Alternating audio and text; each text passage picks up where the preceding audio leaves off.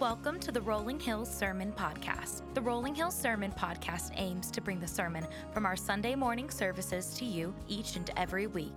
We are currently in our sermon series, Stories of Christmas. In this series, we are walking through Luke 2 and the stories of different people who played a role in the Christmas story. From Mary and Joseph to the shepherds and the Magi, each of these stories will culminate in the birth of Jesus. So join us as we share the stories of Christmas.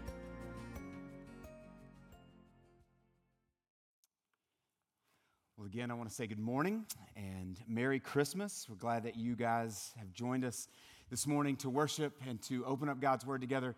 One thing I forgot to mention in the welcome or a second ago is this morning at the end of the service, we're going to celebrate communion together. And so maybe you grab those elements on the way in. They may not you may not have seen them on the way in. So they're in the back of the room. And so over the next couple minutes, if you have a second, want to go grab those. You'll want those for the end of the sermon time before we sing again. So take a second and go grab those, and you'll be ready for communion here at the end of the service. We've been working through a series called The Stories of Christmas. And kind of the language of that is odd because, you know, we think about the story of Christmas. There's one story of Christmas, but around the story of Christmas are all these individuals and these characters that play significant parts in the story of Christmas. And so what we want to do, what we've done over the past several weeks and what we're going to continue to do this week and then next week as we celebrate Christmas on Christmas Eve and our time together there, is really look at some of these different individuals and the stories that surround Jesus as he comes to be with us in the flesh, Emmanuel. And so kind of slowing down, even as we did this morning with the songs, to slow down a little bit and to look in the faces of those that surround the nativity, to take in the stories of the individuals that we recognize so well that play a part in the stories of Christmas. We want to slow down a little bit and meditate on who's there and what's happening there. And in doing so, I believe what we've seen so far and what we'll see today again is in slowing down in those places. I believe that we get to lean in and hear and learn and understand more deeply who God is and his sovereignty and the purpose and the power and the provision and his great love for us that's displayed so clearly in this manger that's there in that town of Bethlehem. And so so far who we've gone through is Mary and then Joseph. And then last week we talked about the shepherds who were out on the hillside surrounding the town of Bethlehem and all that kind of followed there. And this week we're going to move to a different passage of Scripture, but look at some different individuals that are a part of this story. And you'll learn a little bit why I'm saying just a part of the story and not the nativity, right? But we're going to look at the Magi, these wise men. And some songs that we sing call them kings. And so we're going to learn a little bit about who they are. And I believe that as we work through this, one of the things that you'll see in your worship guide, what I believe kind of is the central point of what we're going to work through is that what the wisdom of the wise men teach. That the wisdom of the wise men, these individuals, these called Magi or kings, the wisdom of the wise men teach us that Jesus is worthy. That the wisdom of the wise men teach us that Jesus is worthy. And so we're going to start by reading a passage of Scripture in Matthew. Again, we're going to kind of move over to the first book of the New Testament, the Gospel of Matthew. And in chapter 2, verses 1 through 12, he kind of gives us the story of the birth and then tells us this part where we meet these Magi or these wise men. And if you're able to follow along maybe in your Bible or these passages will be on the screen behind us. I'd love for you to follow along as we read this together. And here it's beginning in verse 1. It says this: After Jesus was born in Bethlehem in Judea, during the time of Herod, Magi from the east came to Jerusalem and asked, "Where is the one who is born the King of the Jews? We saw his star when it rose and have come to worship him." When King Herod heard this, he was disturbed, and all of Jerusalem with him. When he called together all the people's chief priests and the teachers of the law, and he asked them, where the Messiah was to be born. "In Bethlehem in Judea," they replied.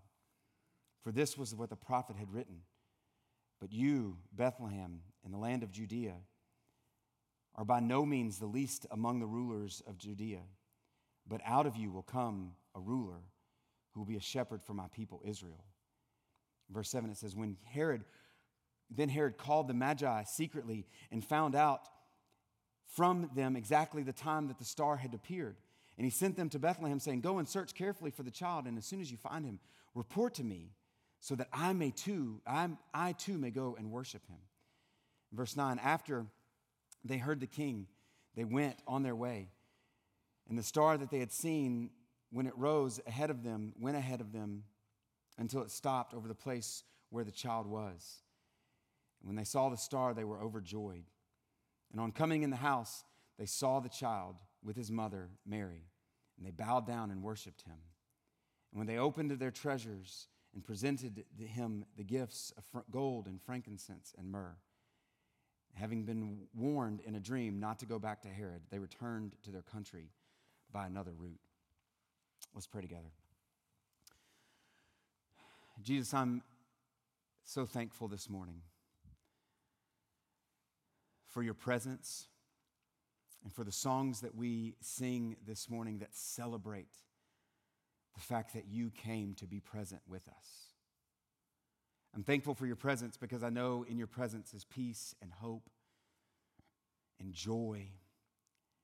And I know that in this room, even right now, there are those who desperately long for peace and hope and joy. And so, God, we pray that your presence would not only we would know that it's here, but God, that we would know it because we experience it clearly. That you would make your presence known to us. That in the darkness of our distress, that you would be near to us this morning. That even as we slow down to learn from who you are by looking at these wise men, that you would draw our hearts to you and remind us that there is hope when you are present. There is peace when you are present. Peace that defies our understanding. Hope that makes no sense. Joy that only you could bring. And we pray that that would rest in here this morning. It's in Christ's strong and mighty name that we pray. Amen and amen. Hey, as you're following along, we said this a second ago, that the kind of the main idea this morning is that what the wisdom of the wise men teaches, and the wisdom of the wise men teaches us that Jesus is worthy. And from this passage, there's 5 specific ways that I kind of want to walk through, and you can follow along on your worship guide, that kind of tell us about why Jesus is worthy, what gives us what Jesus is worthy of. And as I was thinking about this passage and kind of working through it this week in preparation, there's a book that maybe, even if you don't know the book, even if you didn't read it, there's a book that you may know about. You may recognize the title. The book is called All I Really Need to Know I Learned in Kindergarten. And I agree wholeheartedly, because in kindergarten we still took naps, and I didn't value them then, but I'd learned then that naps were valuable, and now I understand it, and I wish that I would not have treated naps so poorly all these years. But, we learned a lot in kindergarten, and I would argue by that time in my life, I probably knew all there was to know about the wise men. Right? By kindergarten, what else did you need to know? They came and they brought some gold and frankincense and myrrh. I didn't know what that was. I knew what gold maybe was, but I didn't know what frankincense and myrrh. It was obviously cool. But by kindergarten, I felt like I probably knew all there was to know about the Magi. But the reality is we don't really know a whole lot about the Magi. We don't really know a whole lot. I mean, what Scripture says, what Matthew tells us in here is really the only kind of stuff that we know. And it's plain here, and it's obviously what God wants us to know about who they are. But I do think that there's some things that we can learn about who they are before we get to these 5 specific things that I think that teach us about Jesus being worthy. There's some things that I kind of want to give us an overview and kind of set the stage for. And the beginning is really this, the setting and overview before we get to Jesus is worthy is this. When did they come? I think this is the thing that I didn't know in kindergarten. I didn't know when they came. Because I, like you, had our little nativity scene, and I meant to go get one and put it up here. And because I, like you, our nativity scene always had the little Magi next to it, right? They were always there with Jesus. And the reality is, I'm probably not going to cause a brawl here. I hope that I'm not going to cause a brawl here. But they weren't at the nativity. They weren't. Amen. Somebody's real happy about it. We're good. They weren't there. They weren't. If we were going to be more theologically correct, like the songs that we're singing, we'd have to put them on the other side of the room, maybe even outside. Right? They'd have to be away from the nativity because they weren't there. I mean, again, please don't get mad.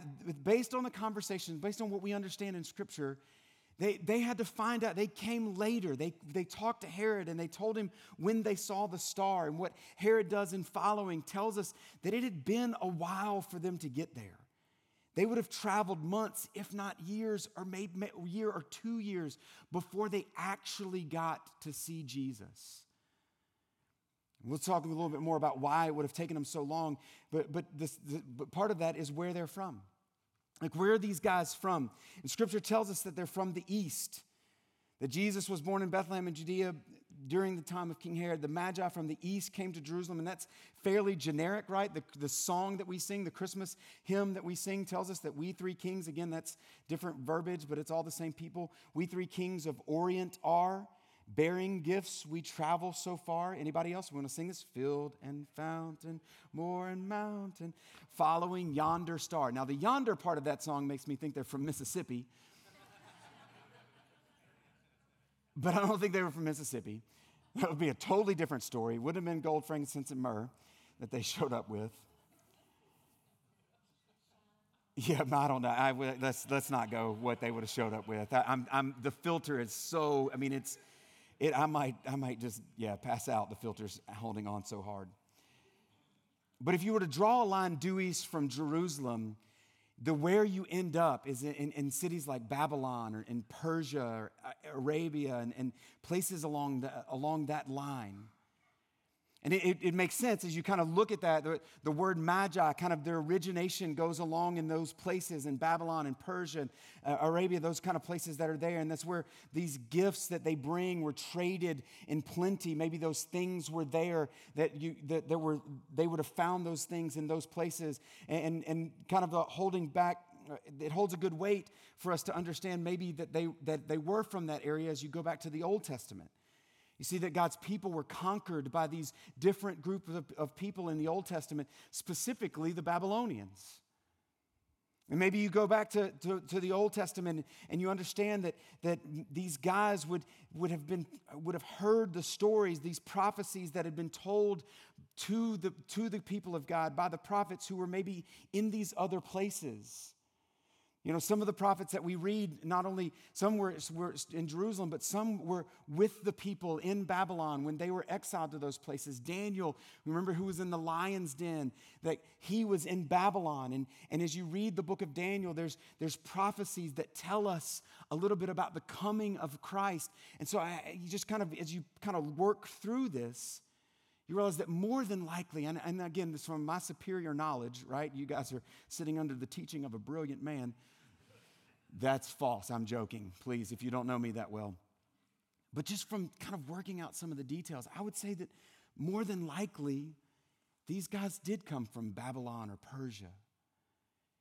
And maybe, just maybe, if you kind of just use your imagination just a little bit, that Daniel and in the Daniel in the lion's den, and you hear this prophecy in chapter 9 where he tells them that the city of Jerusalem will be rebuilt and restored, and the anointed one, the promised one, the Messiah was going to come.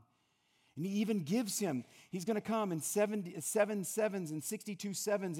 It kind of plans it out. And even as you go back to this time, these other writers that are peers of the gospel writers even tell us that there was something about the time where Jesus was born, that there was a stir around the cities because of the prophecies that had gone before.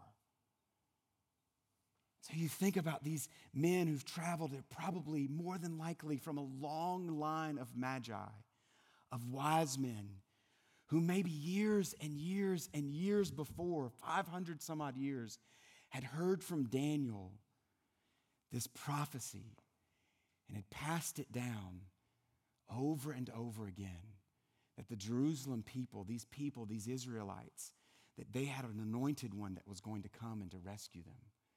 And they don't even necessarily believe in him, but they know that he's coming.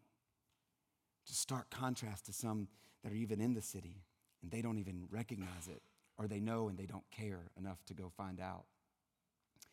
The question of who they are is a pretty big question. Not just necessarily their names, because we don't know that. I mean, if you've watched some cartoons and whatnot, and some history, church history tells us some names of them, but it doesn't give us that clearly, and so I'm not going to tell you what those names are, because I don't know that that's their names. But Daniel chapter 2 kind of gives us a little bit of a picture of it. Daniel chapter 2 verse 2 says, "So the king summoned the magicians, the enchanters, the sorcerers, and the astrologers to tell him about his dream." Remember, he has this dream. He doesn't know how to interpret it. And so he calls all of these people, the magicians, the enchanters, the sorcerers, and the astrologers to come and tell him about his dream. They can't tell the dream. And so then he calls Daniel back. He calls Daniel up to tell them about the dream. And Daniel tells him about the dream. So we can't look at these guys through the 21st century kind of view of things and the Western vantage point and dismiss these guys. These Magi and wise men are not some sideshow circus magicians. They're going to put a card out from under their sleeve or a coin from behind your ear. Like these guys, these are the guys that are being called in to advise the king are the top scientists in their disciplines. They're the top medicine, top doctors and scientists and astrologers. They are in that day the Elon Musk and the Gates and the Einsteins and the Da Vinci's and the Newtons. These are the most brilliant men in all of Babylon that are called to Daniel or called to the king and can't interpret the dream. So when these three men walk into Bethlehem, you're not looking at just some random guys who are going to do a magic trick or two and put on a show for Mary and Joseph and baby Jesus. These are the most brilliant men of their time. And one more thing, how many Magi are there? I think this is a great question, right? We sing, "We three kings of Orient are," right? And most of the time, because we associate the songs that we sing and maybe the three gifts, we assume that there are three Magi. And there certainly could have been more. There could have been less. We don't really know. It doesn't tell us. Matthew doesn't tell us how many. Again, we've always assumed these things, and that's how many we put in there.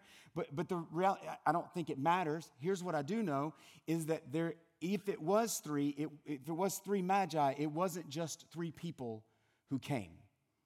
And here's how I know that. Because three Magi of this kind of importance would not have traveled alone. They would have, when they saw the star, they would have put together a caravan of all of their people. All three of them would have all of their people together. And so they would have traveled with a large group of people. If it was just three, it could have been upwards of 100 people that would have come into the city of Jerusalem. And which is why we understand when Matthew tells us that the city is astir, right? That the king wants to know who these guys are. They get the audience with the king, but then also the city knows that somebody showed up. So there's more than just three dudes that are walking into Jerusalem on the backs of camels or donkeys or horses or whatever they showed up on. This is an entourage of people that are coming into this town. And the good news that we understand from all the things that maybe we didn't know about the Magi, and maybe you're like, I'm more confused now than I was when we started, T. Thanks for, all of your brilliance. It's okay. What the good news is that whether there were 3 or 1 or 100, where they were from, what their names were, all of that doesn't necessarily change what's happening in this story. The good news for us is that none of those things change the reason why Matthew gives us this episode. What Matthew is telling us in this Christmas story, Matthew clearly letting us know, is that Jesus is the central figure that this whole story rotates around. That Jesus is exceedingly worthy of our praise. That the one that they came to visit, he's making sure that we know that even though Jesus was born in obscurity, that obviously he's the King of kings and the Lord of lords. The good news is that that in his coming is for everyone, those who are far away and traveled to find him, and those who are even very near and ignored his coming. Wherever you land in those two places, maybe you're like Herod and you fight against his coming. His coming is for you. So the handful of things that I think that we can learn from these Magi, the gift of this story of understanding that Jesus is worthy. The first one is this, and we said this last week, so we won't spend a whole lot of time on it, but that Jesus is worthy of our attention. If the Magi teach us anything, the one thing that I think is really on the top of the list is that Jesus is worthy of our attention. You see, there's a difference between knowing something that happens and paying attention to something that happens, right? One of the gifts that comes along with being a dad, and it's incredible. I have 3 beautiful, beautiful kids, and I love them. But one of the gifts that comes along with being a dad, outside of great jokes, is that you get this ability, almost the very moment that they show up, you get this ability to ignore lots of things that are going on around you. And the wives in this room are like, yeah, you're right. I've seen it. I mean, like, personally, I didn't understand this when I was a kid, how my dad could, like, totally tune out everything that was going on, right? I mean, he could be focused on a book that he was reading or the TV or whatever and totally not understand. But today, like, volcanic explosions can happen in our living room, and I can totally miss it all. Or I can know it's happening but not pay attention to it. Right? It's pretty awesome, actually. I mean, I used to think I didn't understand why my dad would do it, but he just kind of passed that on to me, and it's pretty incredible. Dads, I don't think it's the best thing that we can do, though, so don't take any advice from me on that. But the reality is that there's a difference between knowing something's happening. I know that things are happening, but I'm not paying attention to it. But the Magi, these wise men, saw that something was happening in the sky, and it caused them to put everything down. It caused them to say, wait a minute, that needs my attention. There's lots of other really important things for these guys to attend to, but the most important thing took precedence.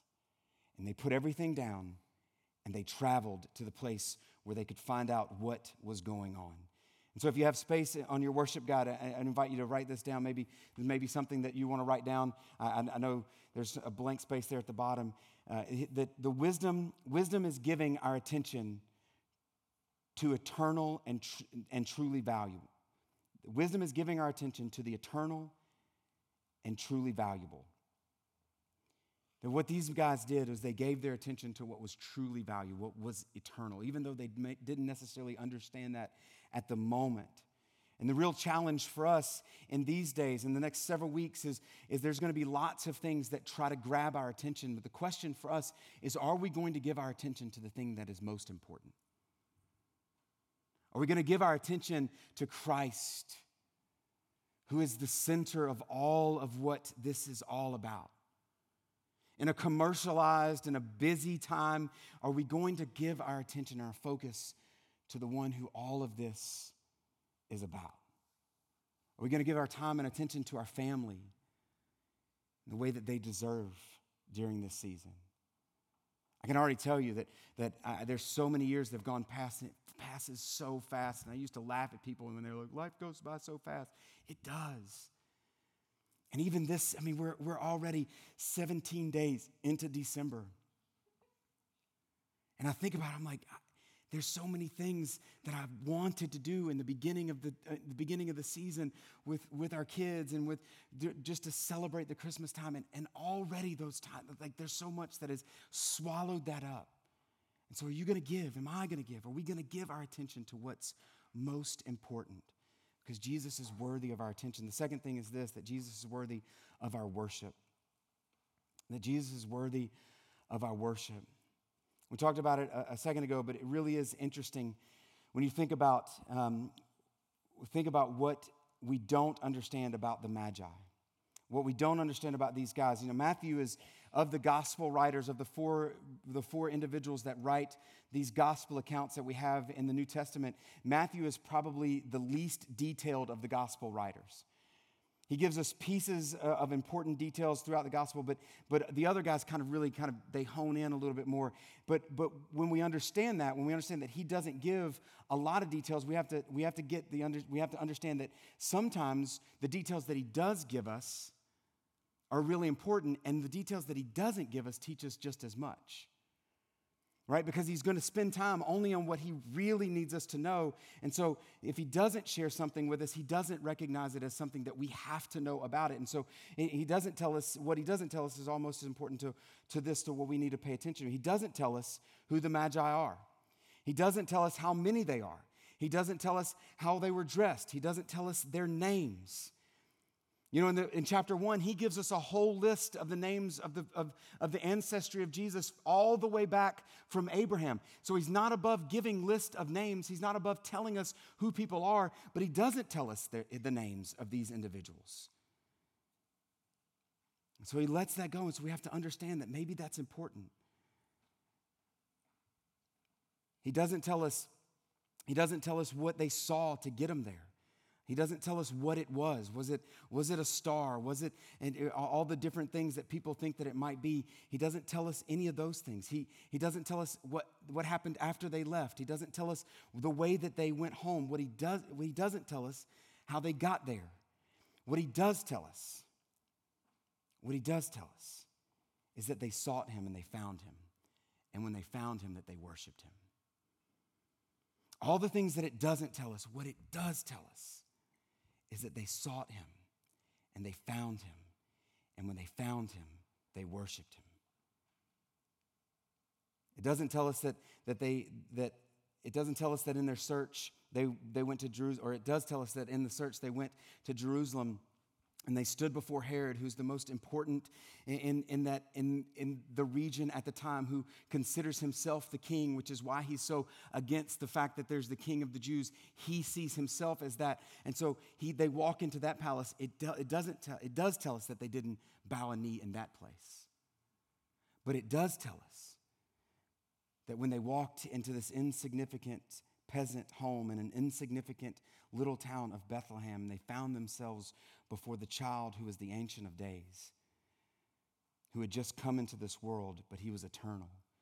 That the toddler that had dirt on his feet that he created, that a boy that was held by his mother that he knitted together, that when they stepped into that house, that these men who were the most important men and the most powerful men in most of the rooms that they ever entered into, that when they entered into that room, that someone far greater and far more important stood before them. And they bowed a knee and worshiped there.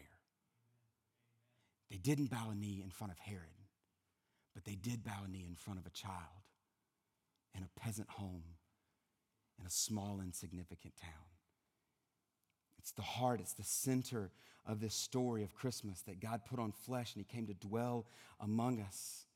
And he's to be worshiped by the poor and by the rich, by the young and by the old, by men and women, by the Gentiles and the Jews together. In our culture, it's going to give us all kinds of countless attractive, intriguing objects and things that are going to have opportunities to redirect our worship. And our flesh is going to entice us to foolishly think that we ourselves are the center of this story and the ones that are deserving of the worship.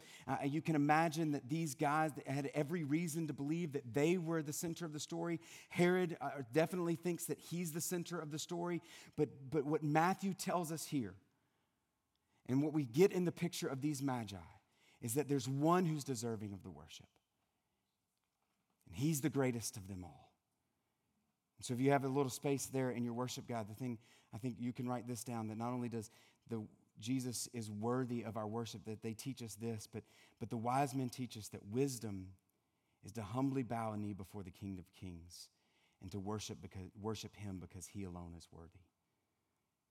That they teach us that wisdom is to humbly bow before the King of Kings and to worship him because he alone is worthy. Third thing that I think these wise men teach us is that Jesus is worthy of our faith. And Jesus is worthy of our faith. And you're going to use your imagination. I'm going to ask you to use your imagination with me for just a second. If you think about this, right, if you think about this trip, it's 2,000 some odd miles.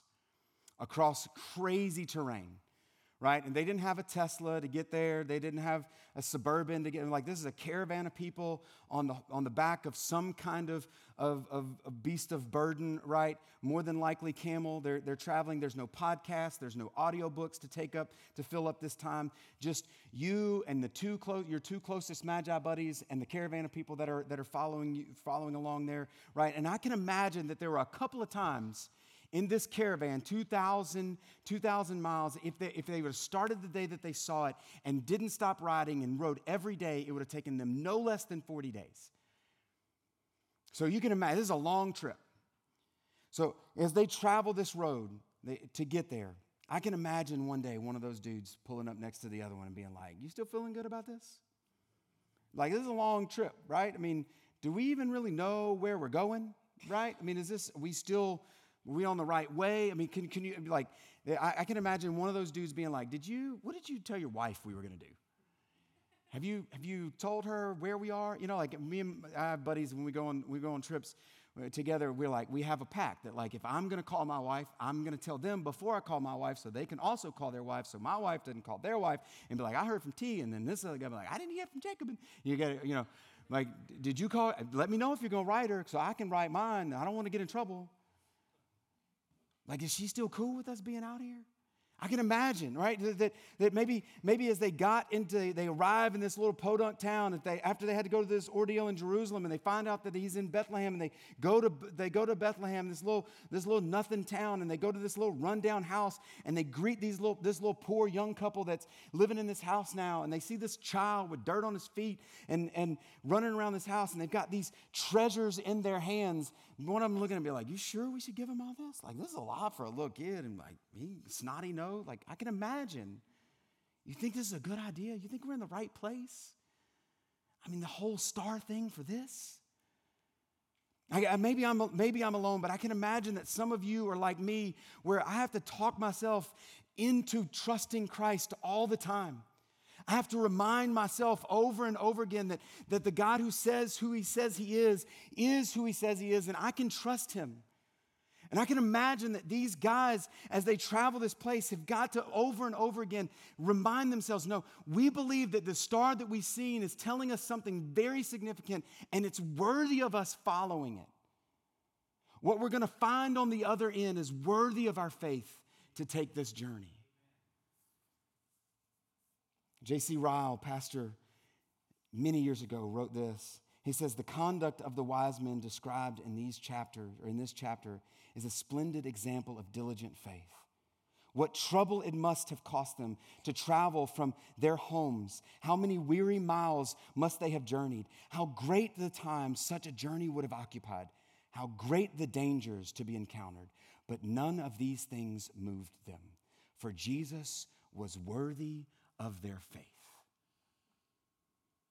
And the Jesus that was worthy of their faith 2,000 years ago is worthy of our faith today.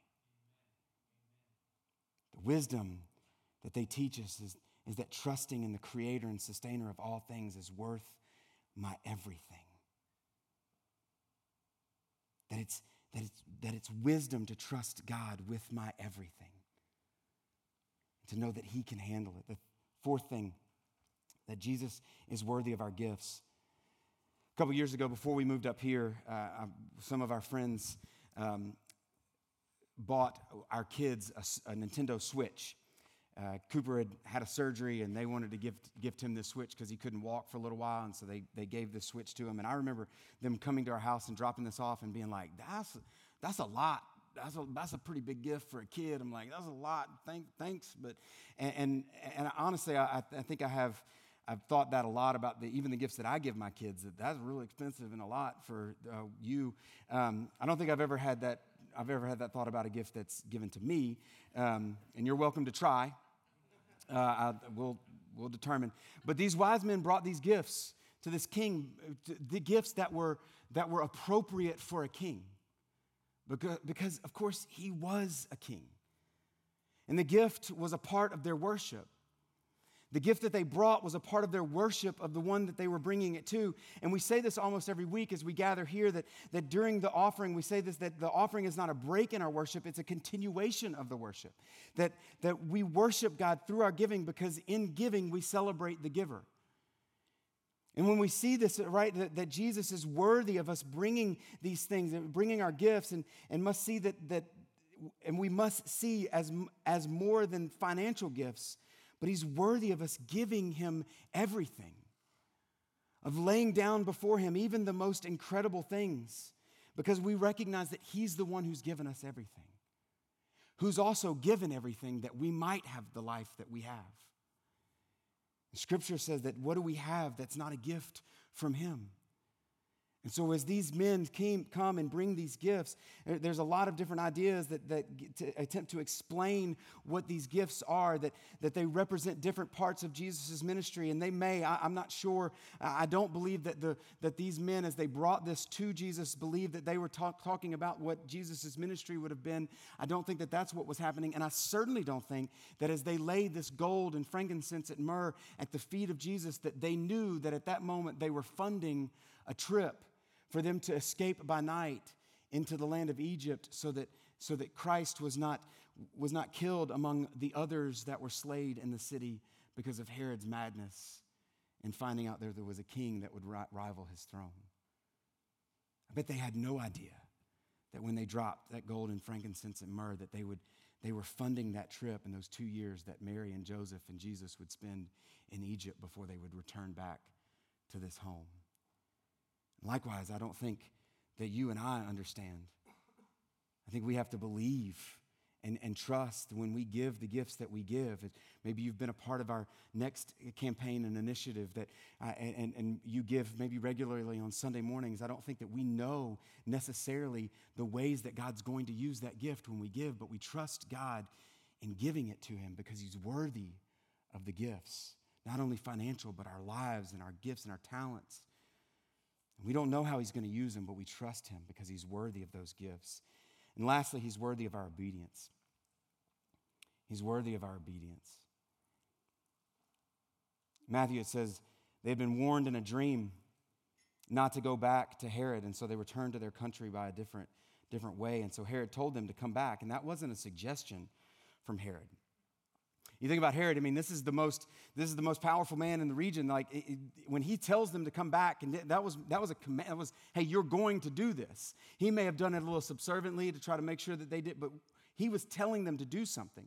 But when God came to them in a dream and said, don't go that way because Herod has something up his sleeve, they listened to God, not Herod. And God is worthy of our obedience. He's worthy of our obedience to him, even when something else may tell us to do something else, right? He's worthy of our obedience. That the wisdom of the wise men teaches that Jesus is worthy. He's worthy no matter what the cost. And what does that look like for us?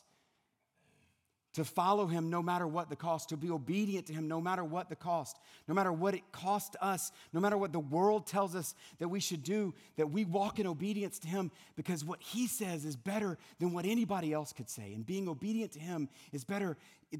Even what obedience on the other side of obedience may find us in is better than not being obedient and walking in some other place.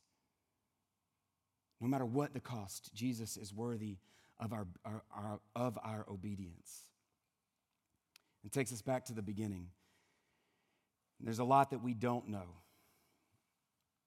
But what's truly awesome, and you don't have this in your notes, is the one thing that we do know, and something that I think that we need to take note of as we wrap this up this morning. I'm going to invite Colton to come and kind of, before we take communion together. One thing that we do know is that God is the initiator of this great episode that makes this story so special. That these wise men are men that seeked wisdom. They sought wisdom. They seek after the knowledge and understanding of those things. And they went on this journey. That's what wise men do. It's in the heart of every man to seek wisdom and meaning and purpose for eternity. But it would have been fruitless had God not been the initiator. that before these wise men sought after Christ, it was God who came and made them aware that there was something worth seeking. And maybe for you and I this morning, the thing that we need to hear this morning more than anything is that as you're searching, is that long before you begin to search, long before you came to this place where you were searching for Christ, Christ was coming after you. And we know it not only from what the wise men did, but we know it because what Scripture tells us is that long before you were ever born, God put on flesh and came and died. Put on flesh to dwell among us. That the baby that was in that manger, that was in the house that those wise men entered into, was the Lamb of God. That was the perfect sacrifice. That before we were ever looking for him, he came and sought after us. That you were worthy of Christ leaving heaven and making a way for you to know him and be restored in relationship with him.